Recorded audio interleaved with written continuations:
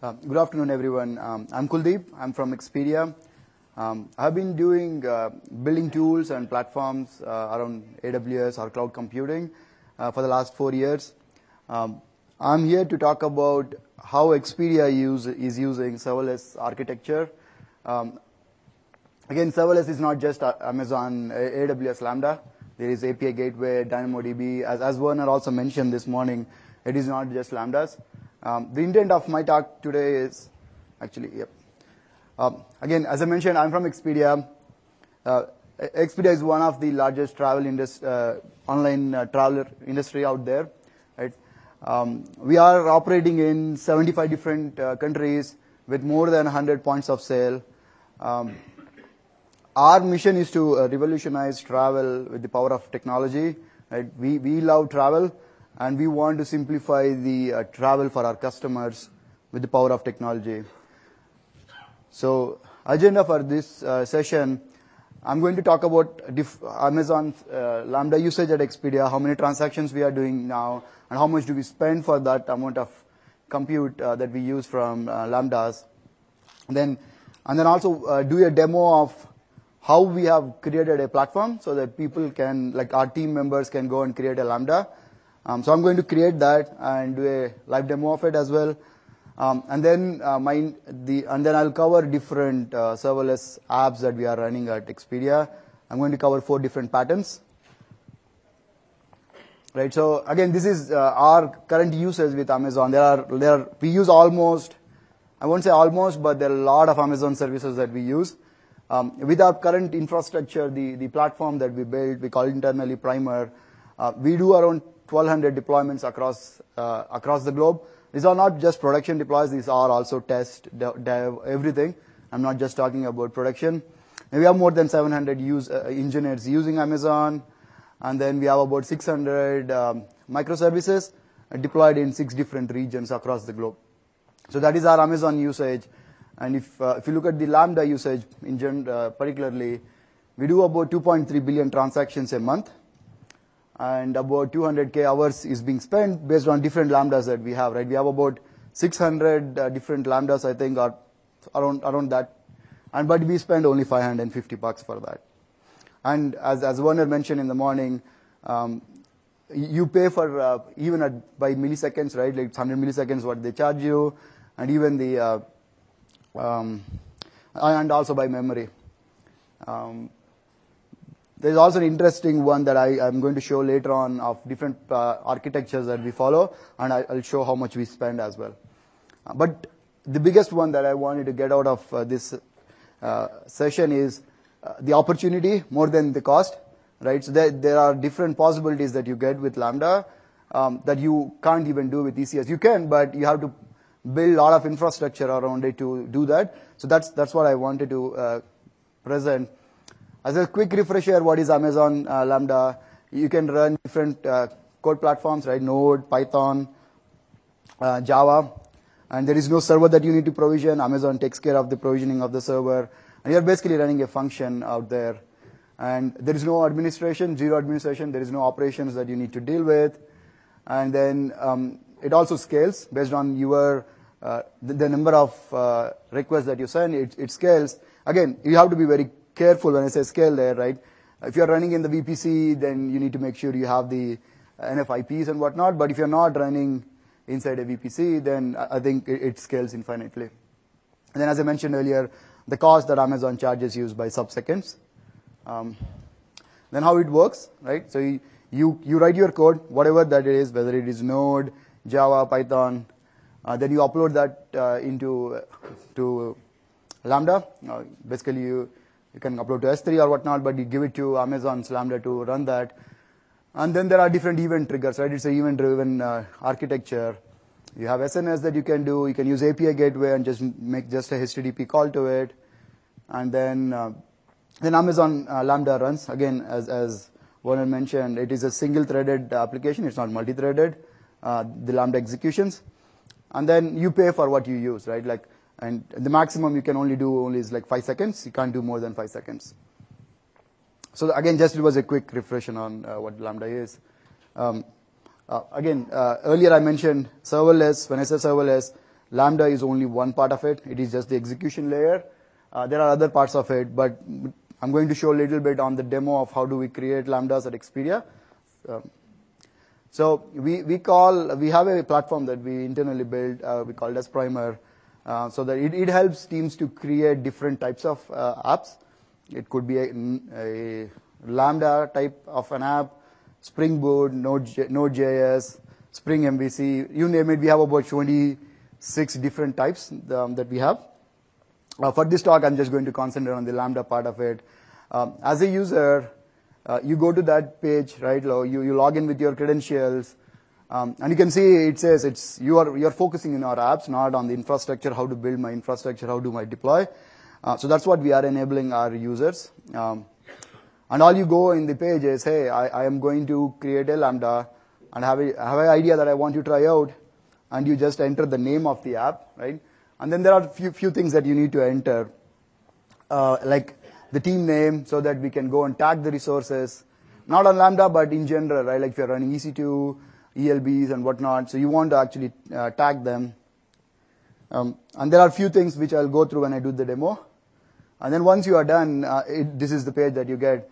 I think the Lambda creation process is like 2 or 3 seconds today. When I say Lambda is created, what happened behind the scenes is we have a templated source code. It says it's a Hello World app. Anything that we do, all the different templates that I mentioned are just Hello World. But we do have unit testing on the app as well. And there are a few things that we do here, right? Like because it is a node Lambda, there is nothing that we need to deal with a Docker registry or whatnot. So some of the steps will be skipped. And then once this is done, you get a email which says, hey, this is the source code, which you can go and make changes, whatever the changes that you want to, whether you are talking to SNS, whether you are talking to getting through the request coming through API gateway, whatnot, whatever you want to, you configure it and check it in, and then the Lambda will automatically get deployed. I'll show that as well now. Yep, so I'll do the demo. Hopefully the demo guards are with me.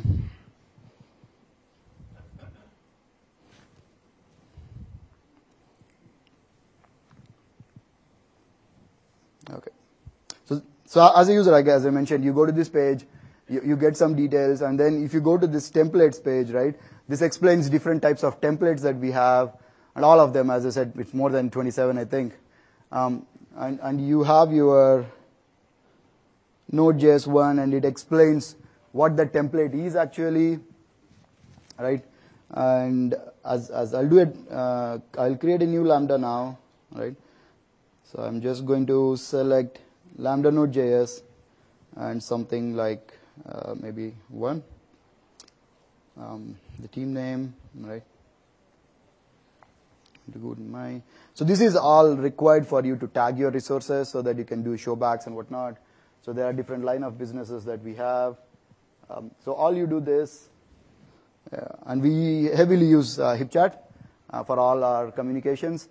There are some teams who use Slack as well, and people have plugged in sending notifications to Slack as well using Lambdas. Oops. It's funny, it says 61.54, 76.92. But again, it is done now, right? Like it is done. Whatever that I asked, hey, go and create this repo for me, it is done right now. I can go to the repo. So I usually get an email. I didn't want to open my email. But this is a repo that did created right now live with a sample source code. I'm going to clone this, and I'm going to show what all it actually does as well.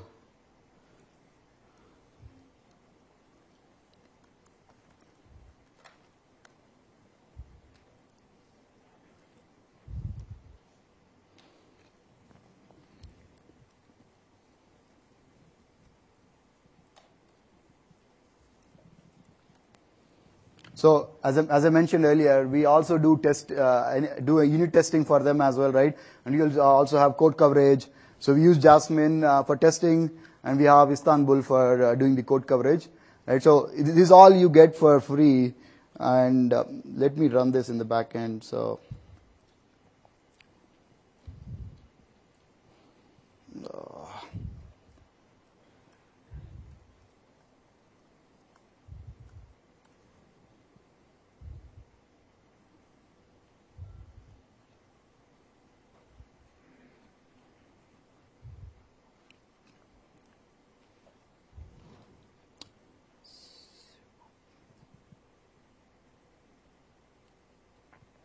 So this one is just basically, it's a hello world thing, right? It's basically, we are giving you the boilerplate as a user, as a team member to go and do whatever you want to, but all you get is this hello world, and you also have a test, right? So the test says that basically needs to be hello world, right? So as a user, you can make changes and then make sure your tests are running. Hopefully this is done. Okay, this is done.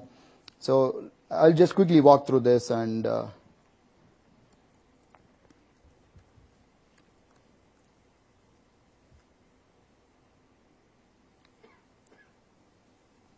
right. So and you run gulp, then the gulp should fail, right? So the gulp is saying, hey, you said in the test it's hello world, but you said hello reinvent now, so it failed. And as a user, you just go and update it, and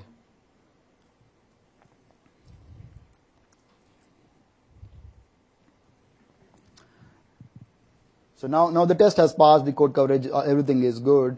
The one that I wanted to show is this part where, as I mentioned earlier, there are different event types that your lambdas will trigger off, whether it is SNS, S3 file creation or object creation.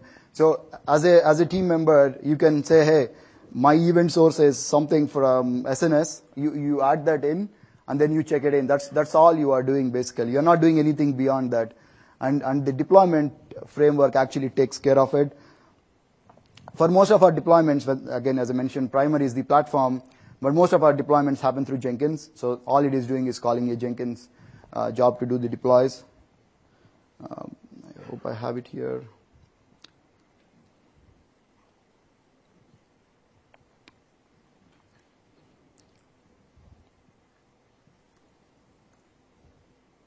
Right, so the one that I earlier kicked off, it's already deployed. Again, now I can make a small change and then check it in, and it will again go and deploy them for the user. I'll also go to the AWS console to show that it's up there. And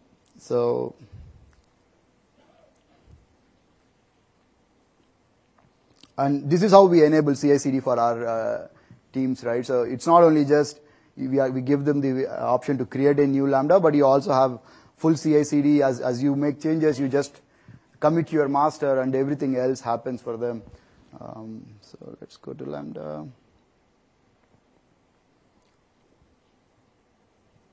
So this is the one that I created right now. So with that, again, this is what we have built for our team so that they can start focus on innovating, writing apps versus how to create Lambdas, how do they wire up. So that's what I wanted to show. Actually, let me switch back to my slide deck. So with that, again, now I really want to focus on 4 different types of architectures that are currently in use. Again, there are many more. I'm not going to cover every architecture that we have. The first one, our CI/CD platform that I showed you right now, lot of the changes that I was making, all the metadata that you see in our dashboard, everything, most of it actually runs behind the scenes with a lot of Lambdas. We call them as minions. So that's what we call them internally. There are like 20 of them or 30 of them. I don't know. There are so many minions. And each perform different tasks, right? One is sending a HipChat notification. One is writing to Elasticsearch. One is writing to DynamoDB based on whatever that event is. Again, most of our, as I showed earlier, everything most of stuff that we do is GitHub Enterprise. We have it hosted internally. So as a user, you are making the change to GitHub, and we use GitHub Webhooks. Then any change that you make, that gets pushed to an API gateway. So there is an API gateway endpoint that we have. Any thing that we do in our GitHub Enterprise, there is an event that gets triggered, right? So that again calls a Lambda. And in that Lambda, there are, like for that one particular event, there are like 20 different Lambdas that are listening on that same event. And then every Lambda has a different purpose, right? Like it looks at that event and says, hey, this particular one is interesting so that I have to update the deployment config. How many minimum instances, how many maximum instances. There is other one where we enforce, at least guide our team members that you don't merge your own pull request, or you don't push directly to master, right? So that's one other use case. But everything is done by inspecting that same payload. again, as the Lambda, the SNS. So here, the part that I mentioned is it figure out, there are different Lambdas that are running. Once they figure out what it needs to do, it will send again events to different SNS. It's not just one SNS there, but there are like another 20 different SNSs each Lambda will trigger. So one of them basically, right, one SNS is basically powering our deployment config changes, right, and it writes to Elasticsearch, like it's Amazon Elasticsearch that we use, and we cache our data there. And then this is the one that I mentioned, right, like if a developer pushes the code directly to master, there is another Lambda that's there, and it actually sends an email as well, right, saying that you have pushed your change directly to master, and basically it is at least a guidelines that we are providing to our teams. And then the other one is basically all the changes that I was showing in the app. Basically, they also go and get registered into a DynamoDB, right? So, and all this is 9 million computations that we do for a month, this particular use case, and we spend only $1.8 for that whole thing, right? The amount of time it spends is far less. It's nothing transactional there that it needs to run so much hours. So, and it's about 350 hours, I think, yeah. And it's $1.8. That's what we spend for that particular platform that we have. Again, I'll do a demo of this to show that how it works, and then we'll go through the other use cases that we actually have.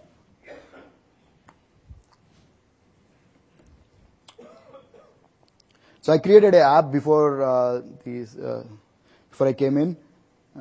So this one is the Lambda.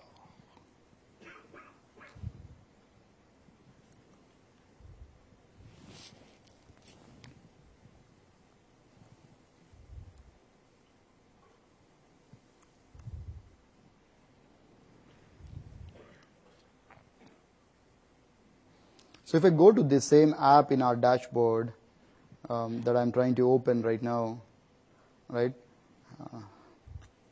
So you can see that the team, it says here as primer, right? Again, the other part, we gamify our deployments as well. That's the reason you see that Ghost Core. We actually did recently a blog on our official blog post on how we actually power that. Again, I'm not going to go into the details of that one. So I'm going to change the team name and see how, and see that it gets reflected. I'll also show that in the different Lambdas that are running this thing. So I go here. So this is the metadata, right? So this is where it says as primer for the same app. I'm just going to edit it. Again, please don't merge to master directly. I'm just doing it myself here. Right, I just changed the team name here. I'm pushing it to master. I would have already got an email by now, right? Because I pushed to master myself. It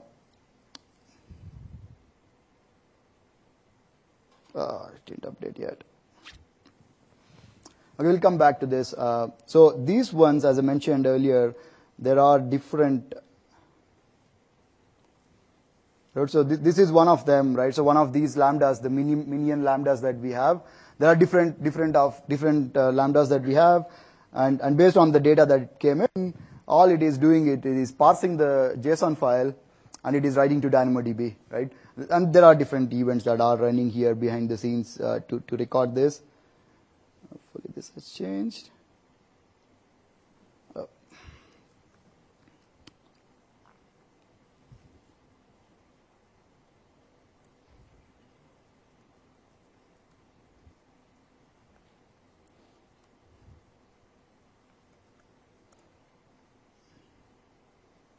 Okay. Looks like I'll take a look at it later after I go through the other slides. And if I go here and search for different minions, so you can see there are a lot of minions that are running, and each one is serving different purpose, right? Like one is writing to Elasticsearch, one is writing to DynamoDB. There are different use cases that we are trying to solve, and this is the one that sends the email as well, because you push directly to the master.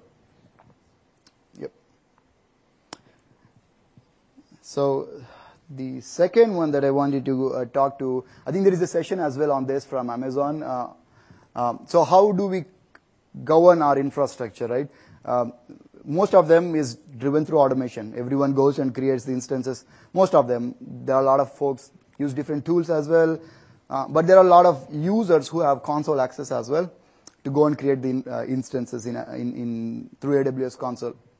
How do we make sure that the necessary tags are in place? So that's this particular use case, right? So again, we looked at different services that Amazon offers to do this, right?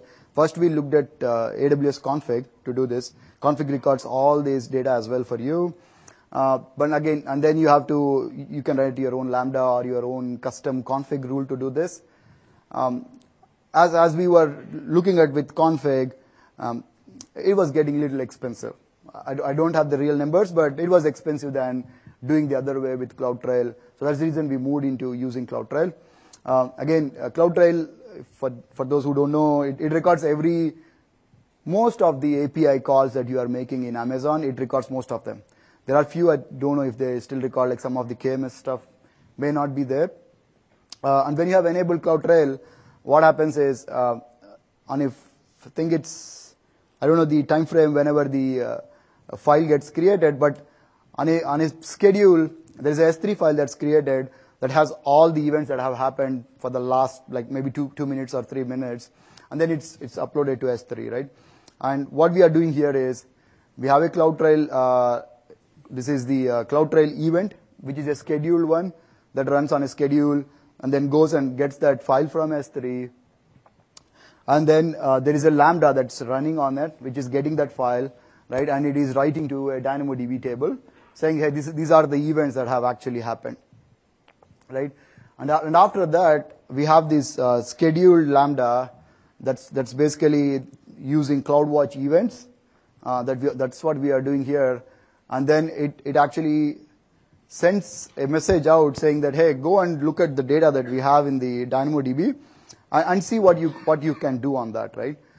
So this one basically, again, everything here, it's DynamoDB, SNS, and API gateway. So if you see, most of them are that, right? That's what we are using here.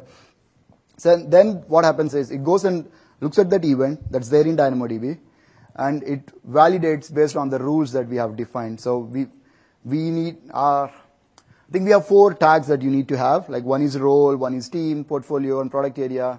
And if those tags are not there on the resources, that's when we basically operate on top of it. The other thing that we do in this particular validator stage, I don't know how many of you guys know, when you create an EC2 instance, does the tags go onto the EBS instance? Right? So that's a huge problem, at least for us, right? Because you are creating the instance always, but the tags are not automatically getting flown to the EBS volume. So part of this validator Lambda, what we actually do is, in the payload that you get from CloudTrail, there is also a parent attribute. So what we use that parent attribute, and then we automatically tag the EBS volume as well. Let's say that particular event is create volumes. That's what came in as the validator Lambda.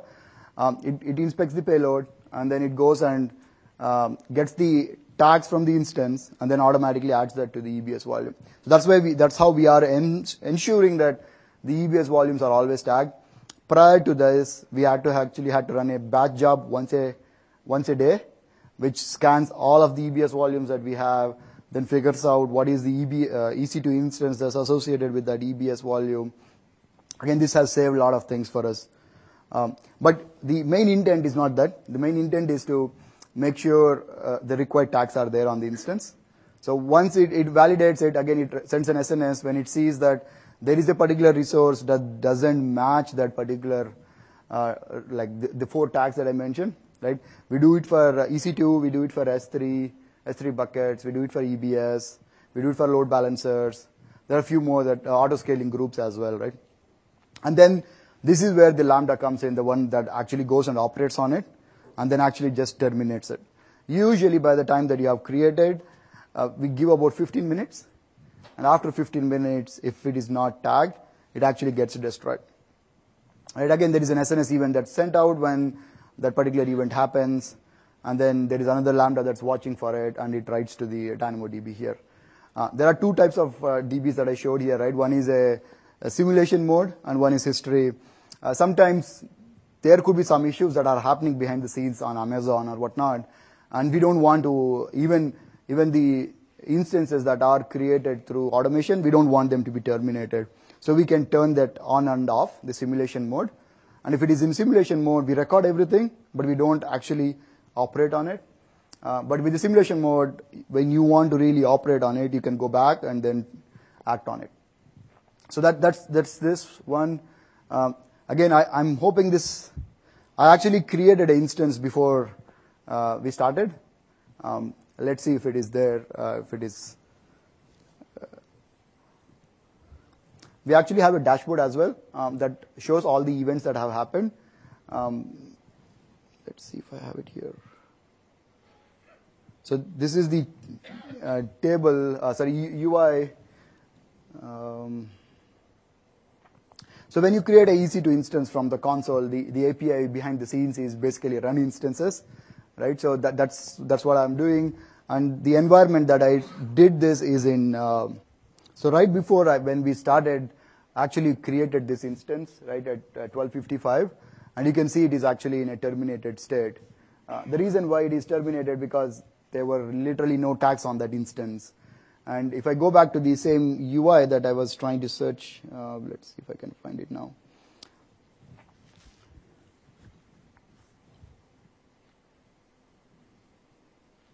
Okay. What is this instance ID?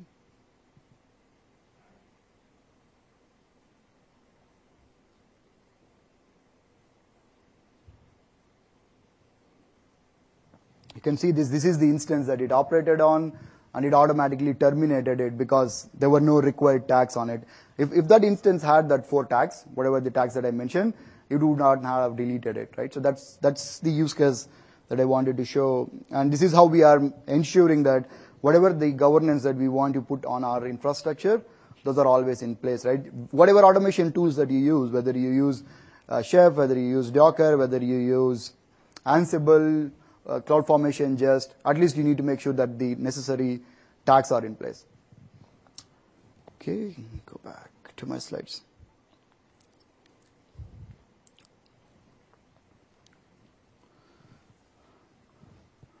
So we do a lot of A/B testing at Expedia, right? So we have a infrastructure that has been built on top of DynamoDB on Postgres database, right?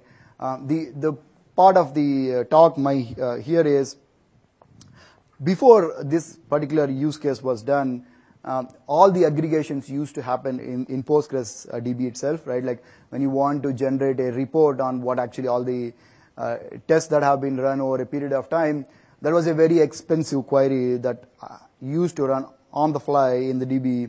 Then we used to, our CPUs, our memory used to peg a lot. So what we have done is, again, every change that you make on the, every changes that are run through the A/B testing platform, they actually go to a DynamoDB. So we use DynamoDB streams here, right? With DynamoDB streams, a Lambda gets triggered, and then what it does is it just writes that messages to SQS. So all the messages are just gone into SQS, and that's where the initial part is complete. Then what we actually have is a backend thing that runs on a schedule.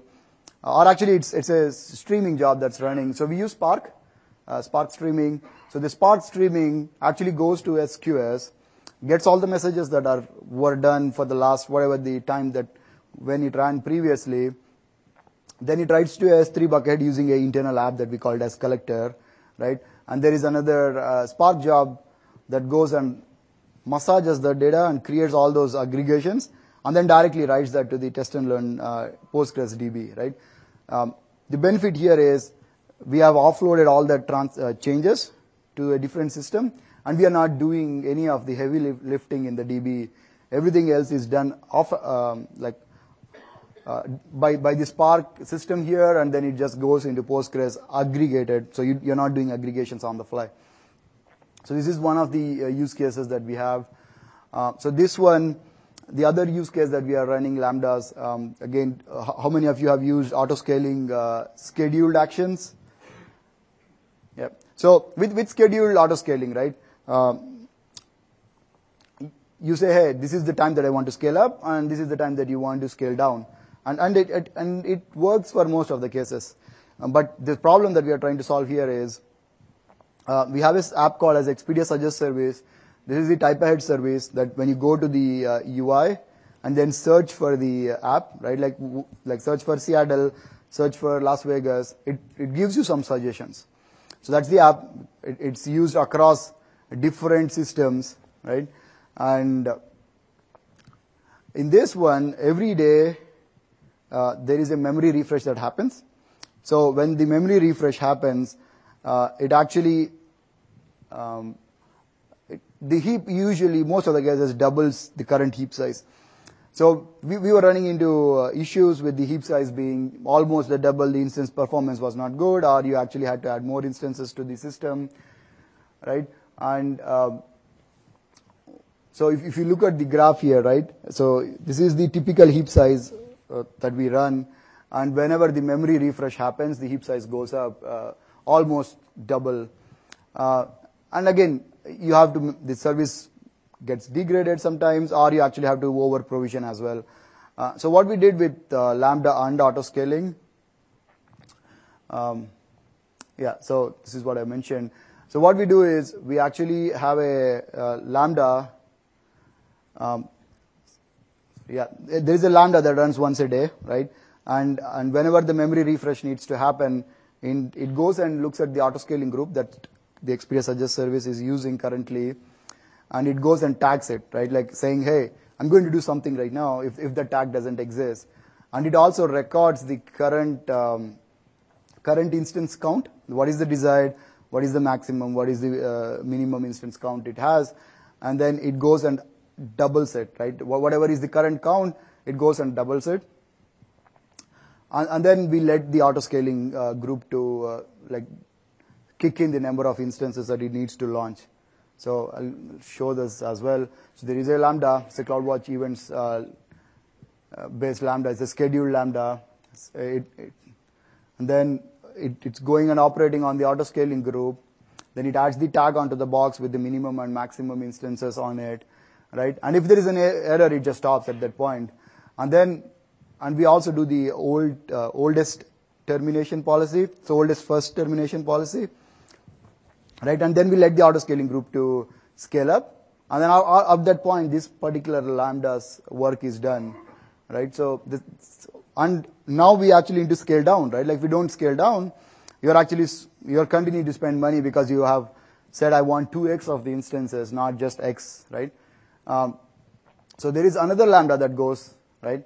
Then it is searching for that auto scaling group that Expedia Suggest service is using, and then it looks at the tag. So if that tag exists on that auto scaling group, then it goes and checks if the load balancer has the it checks the auto scaling group to make sure all the instances are in service, right? So we want to make sure that it is in service, and then it also sees. Once that it validates that all of the instances are in service, then it actually makes the change on the auto scaling group to go back to the old values, whatever the values that were set in that tag. So that's what it does. And then once it is done, again, it exits at that point. So this is how we are doing auto scaling as well on our instances. Again, we could have just done scheduled action, but we don't get that flexibility of scheduled action saying that something is done. So hopefully Amazon is able to add that as well. Again, this is not Lambda like Amazon Lambda, but it is a Lambda that we run internally using a platform. We call it internally as Hendrix, right? So again, I just wanted to give an idea of how the system has been built, right? There are different event sources, the same way that I mentioned earlier, right? So you have different SNS events that are coming in, or different API gateway requests that are coming in. So which is what I have it here as sources, right? And there are a lot of, and basically these are all different signals that come in. So, and the lambdas that I talk here are also created through the same primer automation that I mentioned earlier. And then what the lambda here is the, again, the lambda here is just a function. It is not a big microservice or anything. It's just a Scala function. And the way that we do this is you have, DynamoDB has the metadata about where the file is, where the source code is, and then you have and then S3 is where the source code resides. There are different sources, but there are also different people who are acting on that same source, right? So that's where it multiplies. I don't have the number, but when I did the last calculation, this particular Lambda system that we built internally processes about 20 billion transactions a day, right? So there are one of the source that you see up there is our user interaction service. Basically, anything that you do on our site, we record it. So that's huge. And then we have our access logs. So there are two other sources, I forgot now. But the number of transactions that we do is about 20 billion messages. 20 billion computations in a day, right? And sometimes the computation may do nothing, but at least it gets invoked at that many number of times. So that is a system that we have built, and you can build these systems. We have the developer who built that as well in the room. So if you want to ask questions about it, feel free to stick around. And again, I want to wrap up with the benefits that I wanted to mention. So the one that I mentioned earlier, what is Amazon Lambda, and what are the different benefits you get, right? The first one, as I mentioned earlier, we spend about $550 for about 2.3 billion transactions. Again, cost is where it really helps with the cost. There is no server to patch, right? So the server is always there because Amazon is just triggering your function, and you don't have to go and manage a server to patch it and whatnot. So that's where there is zero administration that you have to deal with. That's operations. And the scale, right? Like as you have more requests coming into the system, you have the number of times that you can run the Lambda also increases, right? And the biggest one that I really wanted to emphasize is the opportunity, right? There are a lot of things that you could build yourself, but you have to spend a lot of time figuring out how to build, like DynamoDB, how do I build the SNS notification system. All of those you can just do like use Amazon services, DynamoDB, API gateways, SNS, S3 events, and even the recent CloudWatch, CloudWatch scheduler as well, right? Based on you are able to scale your trigger your lambdas based on that. And then, as I mentioned, showed earlier, it literally took me to create my lambda like 10 seconds. And if you have an idea, a very small idea that you want to go and operate on it, you can actually try it and see if it works. If it doesn't work, you throw off, right? Like that's what microservices were also microservices was also giving you.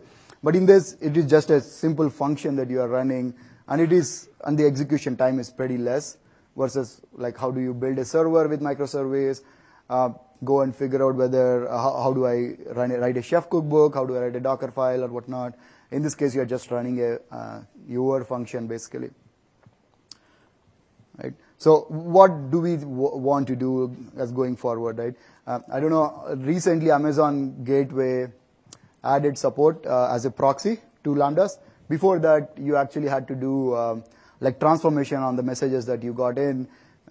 Recently, Amazon added full integration with API Gateway and Lambdas. Basically, when you are done executing a Lambda through API Gateway, all you are doing is sending a response code, HTTP response codes, and then that's what the end user will also get.